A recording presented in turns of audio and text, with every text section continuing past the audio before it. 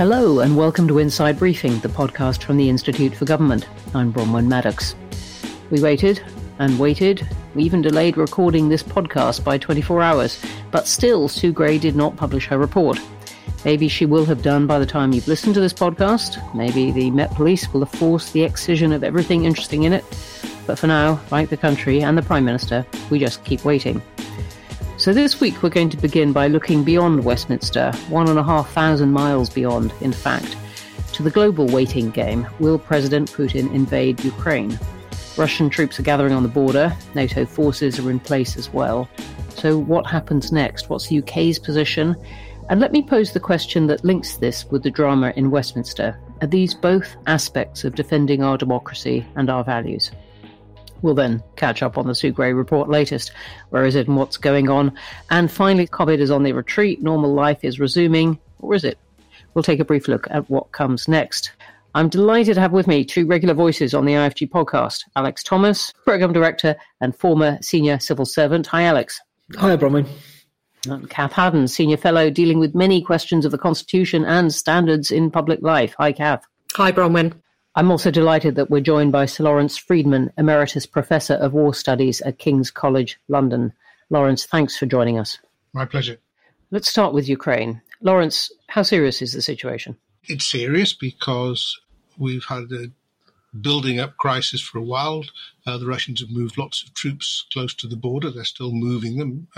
They've moved now into Belarus. The rhetoric has been quite blustery, quite excitable. They've managed to convince a large number of analysts, including in the American and British governments, that they may well be planning not just a sort of what Biden called a minor incursion or even a modest incursion, but a full-blown invasion of Ukraine. I think there are reasons for skepticism as to whether or not this will happen. An argument I seem to be having with lots of people is when I explain the reasons why this would be a really stupid thing for the Russians to try to do, to, in a sense, conquer a country of 40 million people who don't like them already and have got a history of fighting back. They say, yes, but you know, Putin's got his own crazy notions, and so you can't tell. And crises have a dynamic all of their own. So I think we're in a situation where the Russians have set demands which they know are probably completely unrealistic, which these have been rebuffed by NATO. But also we've seen the glimmerings of a diplomatic way out, largely by reviving the Normandy process, which has sent the direct talks to try to resolve the conflict in eastern Ukraine. So I think there's a way out, but you can't have that many troops, that much rhetoric going on without a risk of something happening that could, even if the Russians decide there's been some inflammatory provocation from the Ukrainian side. So there's a risk here, but I'm not wholly convinced we're on the verge of a major war. I guess that's reassuring. Is it possible to say what President Putin wants out of this? You presumably don't agree with the person you're quoting saying he's crazy. Well, I mean, I don't think he's crazy. He's bold. He can take risks, but he tends to take calculating risks. At a minimum, it's something he's already done. He wanted to make people aware of Russian grievances. They feel that the whole last 30 years has been working against them to reduce their security as NATO gets closer and closer. He's frustrated with what's been going on with eastern Ukraine because an agreement was sort of reached February 2015, which has never been implemented. But of course, a lot of these problems are of his own making. He didn't need to encourage the rebellion, separatism in eastern Ukraine in 2014. And a lot of the NATO enlargement was demand-led by countries that are very worried about Russian intentions. And nothing he's done recently has discouraged them in that belief. So he's got his grievances on the table. Then the next step up would be to try to get a grip on eastern Ukraine by consolidating the position there, possibly taking a bit more territory. He then just creates a new border, in a sense, for himself. Whether this achieves a lot is unclear, because it certainly loses forever the rest of Ukraine. There's no bargaining position left. I just don't believe he can put a puppet government in Kiev You've got to be pretty ignorant of contemporary military history to believe that that's a serious possibility. You send lots of troops in, and maybe you can force something in Kiev, but as soon as they leave, you lose that. And if they stay, you've got to have a massive occupation force. I just don't believe that. How important is that? You mentioned moving the border, even just a bit, not up to Kiev. How important is that to him? When I interviewed him over dinner at his residence years ago, about 2007, exactly these issues appeared to be on his mind then, the alleged expansion of NATO and this consuming desire to retrieve the land that the Soviet Union had controlled. How important do you think that sheer possession of even a bit more territory is? I think it's a source of irritation and frustration to him. In 2007, when you spoke, he made a quite memorable speech to the Munich Security Conference where he laid out these grievances for the first time for a Western audience pretty forcefully. So I think that there's a defensive grievance that we keep on encouraging popular movements in these neighbouring countries, former parts of the Soviet Union, and this means that their sort of good autocrats are put at risk. So there's a defensive thing which is still there. I think he wishes to resist. He's talked about Novorussia, the idea that there's a great chunk of territory that was acquired by Catherine the Great that at the very least might come back to Russia. But it's hard to believe he really believes he's got a method of doing that. I suspect if he does something, it'll be... I mean, there are things that he could usefully do if you don't think about the politics too hard in terms of joining up Crimea with the Donbass and so on. But I think it's that sort of area that we're really realistically talking about. And do you think we in the West are guilty of underestimating Russia or taking our eye off Putin? I remember a former defense minister saying to me at the time when Russia moved into Syria to help prop up Bashar Assad, we took a peace dividend that we shouldn't have done after the fall of the Soviet Union. I think it's difficult with Russia because by all rights it shouldn't be very powerful anymore. People always point out its GDP is closer to Spain. It's much smaller than ours, France's, Germany's, etc. He's got a lot of military power and he's prepared to use it. He's made himself a major player in the Middle East. So, and he's hostile to the West. I mean, he thinks we've done badly to him and he's looking for ways to push back. There was a major cyber attack on Ukraine a few days ago. We know he wages information war against us. I think we've got to keep it all in perspective, though. There's a lot of activity here. A lot of it is ineffectual. It doesn't actually have the effects that he may want it to have. So we have a Russia problem that needs addressing. And I'm all in favour of talking to him in diplomacy to try to ease that down. So we can't ignore him. We have to take him into account. But it's important not to sort of turn him into some great strategic genius because he isn't. He's made some really bad missteps. And even when he's acted, he's sort of stuck. He's stuck in the Donbass and he's stuck in Syria for that matter. His man's in power, but his man would be out of power probably if he didn't have Russian support. So thanks very much for that perspective, which is incredibly valuable. Kath, let's just bring in the Westminster perspective on this. Boris Johnson criticised Keir Starmer for focusing on the Grey Report rather than Ukraine. Does international crisis trump domestic crisis, or is that just what beleaguered prime ministers would like? I mean, yes, in a sense, it is what he would like. You know, there's been a lot of push, obviously, from supporters of Johnson arguing that Partygate is frivolous compared to Ukraine.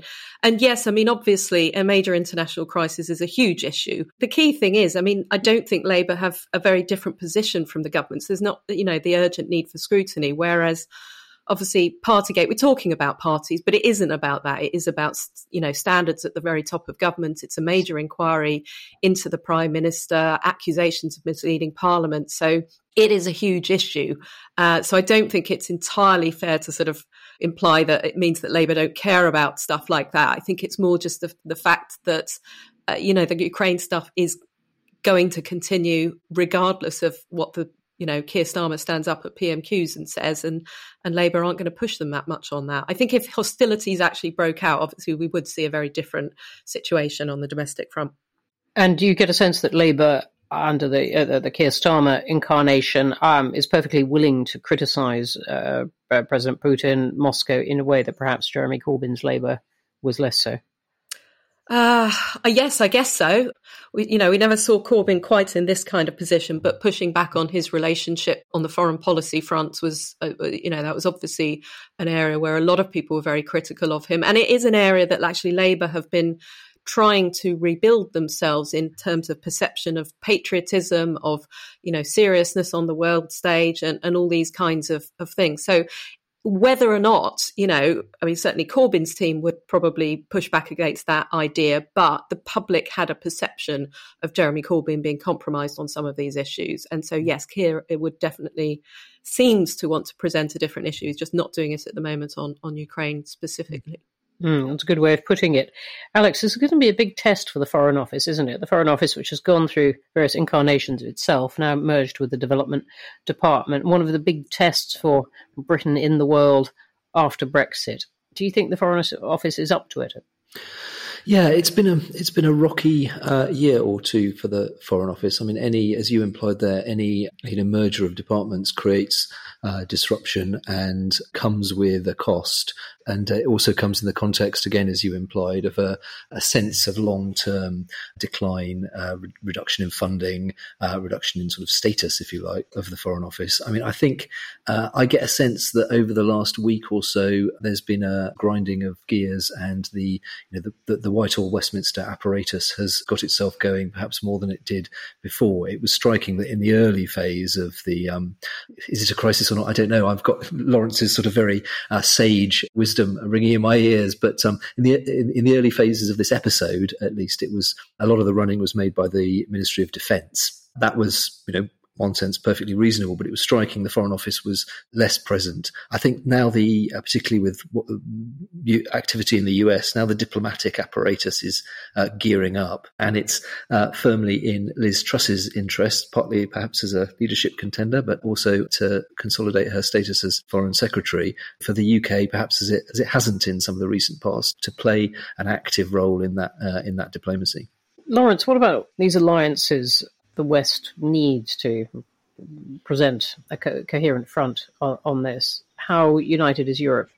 More so probably than you might suspect from some of the commentary. I mean, you've got two things going on. One, you've got Macron wishing to present a more dynamic, forward-looking, autonomous Europe and seeing the crisis possibly as one way to do it, but hasn't really diverted from the general NATO view on what Putin's doing is wrong and needs to be resisted. Germany more divided with the new coalition finding its feet. If the foreign, also with a female foreign secretary who's been pretty tough on Russia, but Social Democrat chancellery, who's more important, less tough. So you've got those divisions, questions about Biden after Afghanistan, but actually the West has held up reasonably well.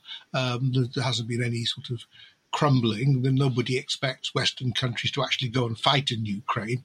The war is one that will be between Ukraine and Russia, should it take place. And so it's largely a question of what support you get. And I think also we are on a more diplomatic track. I think the UK contribution may have been harmed by the distraction of the Prime Minister, but actually Ben Wallace and Liz Truss have been playing a pretty forward role. And one of the odd things about this crisis is the Ukrainians are full of praise for the Brits and a lot of Northern Europeans as well. As crises go, it hasn't been managed badly as yet, but obviously the test is a final outcome. Another interesting aspect of this, I think, and I'm not sure what Lawrence's take is on it, but this is a good Institute for Government point, is it's one of the first really major tests for the integrated review that the government published just under a year ago. I think there's been some criticism that it shows that the integrated review was, got things wrong because it was tilting towards cyber and different types of warfare, and this is very much a kind of boots and tanks on the ground sort of issue.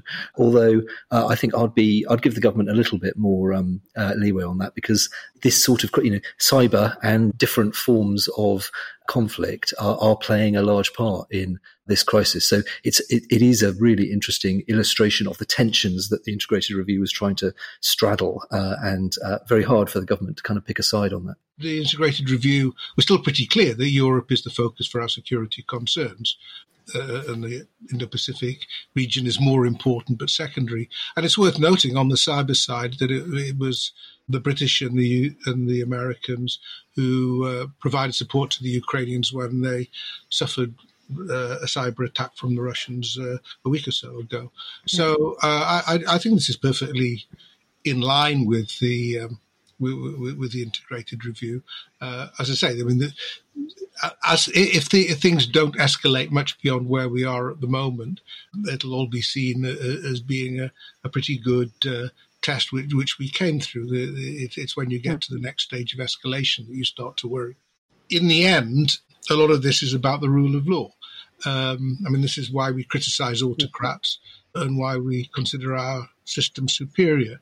This is a chance for us to show that we take the rule of law seriously, even when our Prime Minister is in question. So in that sense, I think there's quite a fundamental link.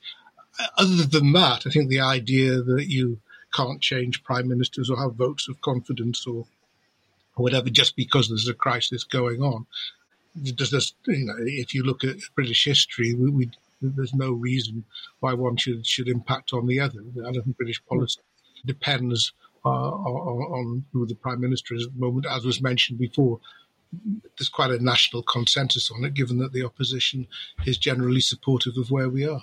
And Kath, on that point about whether you can change a Prime Minister at a point of crisis, do you think this protects Boris Johnson or doesn't?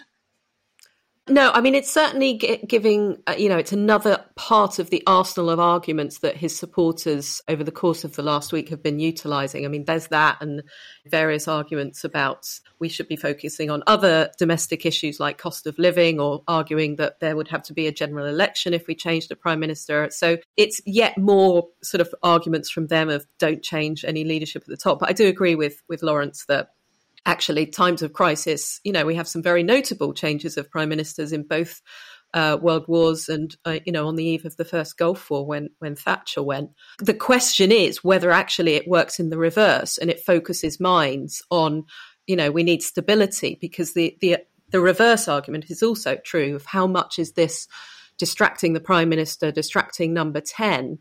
By this, I mean, obviously, Partygate, the impending report and so forth. If he's spending so many hours meeting MPs, is he giving the Ukraine crisis, the attention that it needs? That might be working out well if the MOD and the FCDO are the people who are focusing on it and taking the lead. I don't think it entirely stacks up as an argument.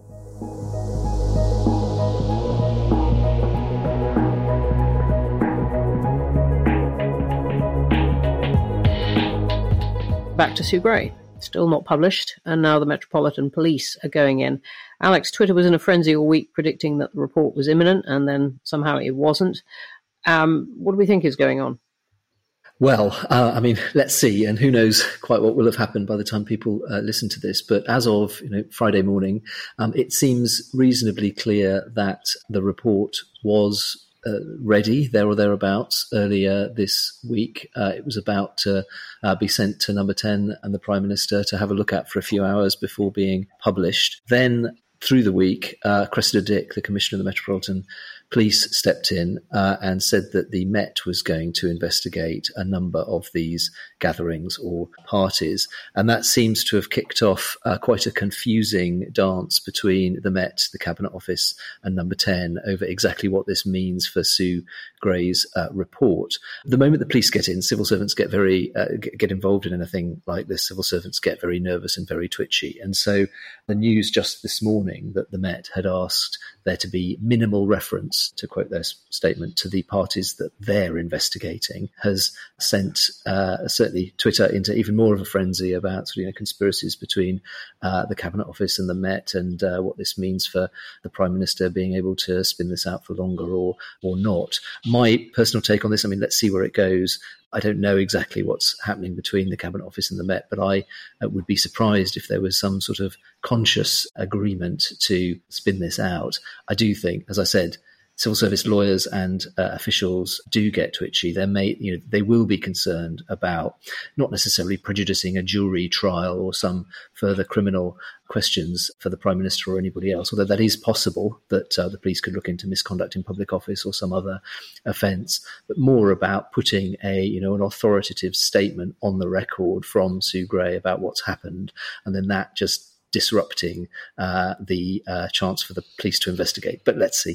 I mean, is it really necessary for the police, the sheer fact of a police investigation, which is probably going to amount to fines? As you said, it could open up more serious questions, I guess, but all that has been discussed so far is really the question of fines. Is it really necessary for the police to excise what looks like being the meat, the most serious bits of this report? The question I would ask is not quite, is it really necessary? Is it really necessary? Possibly not. But is it sufficient for, particularly given that the Met have said this, for civil servants then and others to become very cautious about what they put out? I think the Met, having made this request, it's very hard then for the civil service to ignore it. And the Met saying basically they want to try and keep things as clean as possible is not terribly surprising to me. I suppose the balance of risk, if you like, is this has become such a huge question for the confidence that people have in the government, truth, honesty of the Prime Minister and the rule of law, that the institutional bias towards caution might, in this instance, not be justified. I suppose that's what you're getting at. But I can see in process terms why we've got where we've got to. Kath, doesn't this give Number 10 exactly what it wants, whether intentional or not, or the result of conversations or not? It gets the serious stuff excised, kicked down the line, albeit in the hands of the police. Meanwhile, we've heard that Sue Gray may have taken out stuff to protect junior officials, feeling that they shouldn't be in the spotlight, that the blame should go, on more senior people. So you've lost stuff from top and bottom. It's all being delayed. Possibly the police go on for months. Isn't this exactly what Number 10 wants? I mean, yes, in terms of their current strategy, but whether or not it in the end makes a difference, we still don't know, because it all comes down to what MPs think about this. And the other thing to remember is this means that this week we have had the Metropolitan Police saying that they are investigating, rule breaking in Number 10. So the question that we asked, very early on when this investigation was launched, did they break their own rules over conducting these parties, that seems like it might be reached, because the Met said they had a very high threshold for even starting to investigate this. So if Conservative MPs feel that that is not acceptable and feel that the Prime Minister's responses saying that there was no breaches of guidance and so forth in his answers to Parliament are not acceptable, then it still looks like there's a chance that we end up in that sort of position. So the more important thing, I think, for Number 10 is that their fight back about that, which is largely now based around, yes, this went on, but he's still the right guy to back. Politically, you want to keep him in place. It's not the right time for a change of Prime Minister. He can still, win this, and here are all the policies that we're going to do, and here's the way in which we can change. So it's given him more time for that counter argument now that the narrative has sort of moved on, and that defence. So it's more about the sentencing now rather than the crime itself, if you see what I mean. And yes, if there is more space, that might give them more time. But it may be that Conservative MPs have already made their mind up. They're just waiting for the Sue Gray reports to act. And people, voters, citizens of this country may have made their mind up anyway. Yeah, and I think that's the other important thing. If you speak to lots of the experts on this stuff, I was talking to Will Jennings earlier this week, they tell you that voters have already made their minds up on this. They already believe that the government breached their own rules. What they're now waiting for is to see whether or not justice is done. So I think it's and it means that this is now priced into their view of Boris Johnson. It's very difficult to come back from something like this. Whether that means that, it is entirely unlikely to win a majority. Everything's in favour of him at the next election still. So it's more about then whether or not it's a much reduced majority and whether they could do better with somebody else. There's all these sorts of questions that are, floating around Westminster at the moment. But in terms of the public's mind, they have made up their minds on this. I think the question now is whether the Conservative Party as a whole do more damage to themselves in the course of how they resolve this. Lawrence, you were part of the Chilcot inquiry into the Iraq War. What do you feel about this row about what is going to be, how much should be in the published Sue Gray report? First on junior officials, we also didn't give the names of junior officials. That doesn't mean to say you can't talk about what they said and did. You just don't put their names in, and I think that's probably appropriate. Very important point. Yep. Yeah. Secondly, you just sort of sigh when the Met gets involved in these things. First, they didn't investigate themselves. Then they let Sue Gray do all the heavy lifting and find out all the stuff they need to know. And then they say, well, can we take the evidence, please, and draw our own conclusions? And therefore, please don't publish what you were absolutely on the verge of publishing. We're talking about fixed penalty notices. I mean, the misconduct in public office is a possibility. I find it very strange myself. I mean, this wasn't an issue that Chilcot faced, but I think there is a problem with a redacted report. If all the meat's been taken out, then you're going to be left with generalities, and people are going to feel the accusation that Chilcot faced until we actually published was that this is all really about whitewashing and the establishment looking after itself. I'm sure that isn't Sue Gray's intent, but that's the risk. So lots of other reputations are now on the risk because of this confusing interaction between the Met and the Cabinet Office, as well as the government. I think that the basic problem for the Prime Minister is with the Met. I mean, in the sense that if it is the case, I mean, there's a question of whether he himself would get a fixed penalty notice or his wife, but there's certainly likelihood that many of those close to him would. So all the denials he made earlier don't look very good. Well, we'll definitely be coming back to that one, but I want to use that as a reason to talk about the third thing that we have been talking about this week, which is the coronavirus, and in its way, a good news story, a story the government would probably like to be talking about, because this week Plan B has come to an end, no more guidance to work from home, no more mandatory face masks, and the government say we can now start planning a path towards some sort of normality. Alex, did Boris Johnson make the right call? Yes, I think he did. We can say that the sort of the Omicron strategy, for all that it was definitely not cost-free, and it is easy to overlook the fact that the death numbers are still, pretty high, has been a success. I mean, our colleague Tom Sass wrote a great piece earlier in the week, effectively saying, yes, this is the right call, but let's not get too carried away with sort of freedom days or treating this as a major sort of one-off liberation. Proceed cautiously. The temptation for the government, obviously, is to sort of declare mission accomplished and move on. And I think it's important that that's not the overall message. I think the other point to make is there still seems to me to be a bit of a lack of guidance. So we're moving, I think, from a world where there are, as we've been talking about with gatherings and parties, legally enforceable rules, to one where the government should be providing much clearer guidance than has been the case so far, whether that's around, people gathering, whether you should wear face masks in particular situations, or when it comes to it, ending of self-isolation requirements. Sajid Javid has said that the government is working this up, giving as soon as possible a sense of what life is going to be like with COVID and the Omicron variant as endemic, if that's the word you want to use, and the way the government will manage that would be very helpful in terms of giving a sense of how all our lives are going to be over the course of the next year or two. Kath, so just picking up that point, coronavirus is not gone.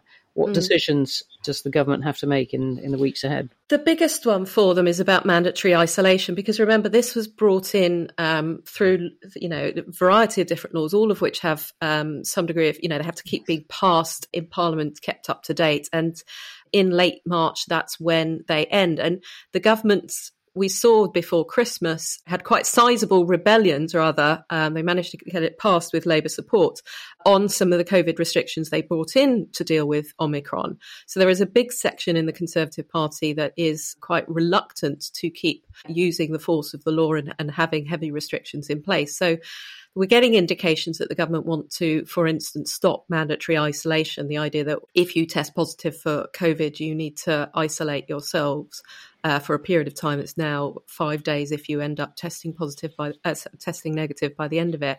So, okay, fine, they want to do that. And ultimately, yes, with other viruses, other diseases, whatever, we don't have that in place. But I think you've got to convey to the public what that means. The threat isn't nil. People will be very concerned if they think that people are wandering around with COVIDs and you can't tell if there's not use of masks. That's a sort of another big problem. So it's, as Alex says, and as Tom argued earlier in the week, it's about explaining to the public, well, if not that, what are we supposed to be doing here? So there are other things that they could do, one of which is keep free lateral flow tests. The more expensive PCR tests might stop being used, but the lateral flows are a much cheaper way of getting a rough indication for the public and would allow them to sort of, and for businesses to think about what their own COVID policy is in the workplace. Should people stay at home if they get any kind of sickness? Should we change our behaviour more generally around that because of the risks of COVID? As Alex says, guidance, appreciate it. That's Tom Sass you were referring to, our excellent associate director who writes about policy making. We're a think tank of many Toms. Alex, coronavirus has been dominating Whitehall for a couple of years, and like Brexit before. There have been lots of new units set up, new strategies, lots of lessons. I hope we don't use the word learnings at the IFG. How does Whitehall keep all that while moving on to new things? Yeah, it's a good question, and one that, the temptation will be to sort of move on as quickly as possible and try and put the last 2 years behind us, assuming we're able to, of course, and we don't get, God forbid, new variants and things. It's quite easy to quite sort of superficially say, oh, we've learnt all these things from this crisis. Let's apply them to day-to-day policy making or the way government works. And I think there's some truth to that. But one of the first things that you need to do is recognise that when you move out of the pandemic, out of a crisis period, the context has changed very significantly. So the way that you act in a crisis, command and control, top-down, rapid decision-making, needs to change into a more sort of persuasive, consensual style. So I think there's something about saying, yes, we've learned lots of things about how government works, but we need to apply those in quite a different context now. But then there are specific points. I mean, I think this is as much from Brexit as from COVID, but the government's approach of using cabinet committees, a strategy committee to set the direction, and then an operations committee that builds in civil servants as well as ministers to actually make the thing happen is a good lesson. I think some of the lessons that came from early in the crisis when central government was really fragmented and separate from local government and other tiers of government, and relationships got very bad in those first 6 months or so. I think that's a really important lesson for the government. I mean, I could go on, but I think that those are the sorts of things that you need to embed into normal government practice. Okay, well, there are times and places when I will ask you to go on and on. This isn't one of the... Lawrence, we were just talking about inquiries earlier. Well, I was going to say that there's an inquiry that's all ready to... Well, not all ready to go, hasn't agreed its terms of reference yet. Hasn't got its full membership yet. It's got its chair. I mean, so, we're not going to get away from the COVID experience because there's going to be a lot of inquiry activity around it. The Scots doing their own inquiry as well. So those of us who know all about inquiries are going to be kept quite busy for a while. Yeah. And given you do know all about inquiries, and as you said, we're on a very long, but in the end, very good, very well received one, what do you think the really important decisions are in setting this up? Well, I think you've got to recognise that this has got to be very different from any sort of inquiry we've had in the past. First, it can be totally transparent. We're not dealing with official secrets here. Secondly, there are so many different aspects and streams of activity that you have to have sort of an umbrella inquiry, I think, with different groups doing different pieces of work with regular reporting back, interim reports. You don't have to wait for some grand judgment right at the end. What inquiries do is do lots of research. Well, there's masses of research already gone on in this area. So I would hope they would have a sort of a good research team or in place, just getting hold of all the material that's there and making sense of it and synthesizing it and so on. So I think you need to reimagine a bit how an inquiry works. If we just try to do this by evidence sessions presided over by the judge, I mean, this will we'll be going for another 20 years. Just on this point, just slightly changing subject, but I would love to know your own view about whether there should be an inquiry into Afghanistan. We have one into Iraq, now we're having one into coronavirus, both very, very much justified. This very long, and in the end, the exit very controversial. Why doesn't that get an inquiry? Well, there are so many things. I mean, there are. Chilcot did actually look a bit at that period in sort of 2006 to 8, where we shifted from Iraq to Afghanistan, and one of the we raised stuff more. We had more stuff than was used because it wasn't wholly appropriate. But there are issues then about having been through a pretty grim experience already in Iraq, why we decided we could do the same thing again, and the extent to which there was an institutional interest of the army in particular about showing that this time they would get it right. So I think there are questions that are worth looking at, which a number of historians have already looked at. That's different from the shambles of last summer, but that's largely for the Americans. So, I mean, I'm all in favour of throwing as much light on these things, but I suspect it would be quite a difficult inquiry to give a focus to, and I'm not sure what it would find out that we don't really already know. All right. Well, we don't have time to go into that now, but leaking into my question, maybe in my own view, which is that one is justified, partly looking at the evidence that has come out in the US in front of Congress already about the mistakes made very early on. But that is another topic, and Lawrence, maybe we have you back to discuss that at some point. But with that, we are going to have to wrap up another episode of Inside Briefing, a very ambitious week that covered lots of things. My huge thanks to Kath Haddon, Alex Thomas, and especially Sir Lawrence Freedman. Brilliant that you could be with us. Thank you all for listening at home. If you like this podcast, do check out our sister podcast, IFG Live. You can find all our podcasts at iTunes, Spotify, wherever you get your podcasts. Please leave us a review too. Publish in full, please. And do check out our website, instituteforgovernment.org.uk, for all our latest work. We've got 2 big reports out next week, including Whitehall Monitor, our annual stock-taking on the size, shape and work of government. See you next week, when we'll definitely be discussing the fallout of the published Sue Gray report. Well, probably. And we hope we won't be discussing the actual invasion of Ukraine. Thank you very much. See you next week.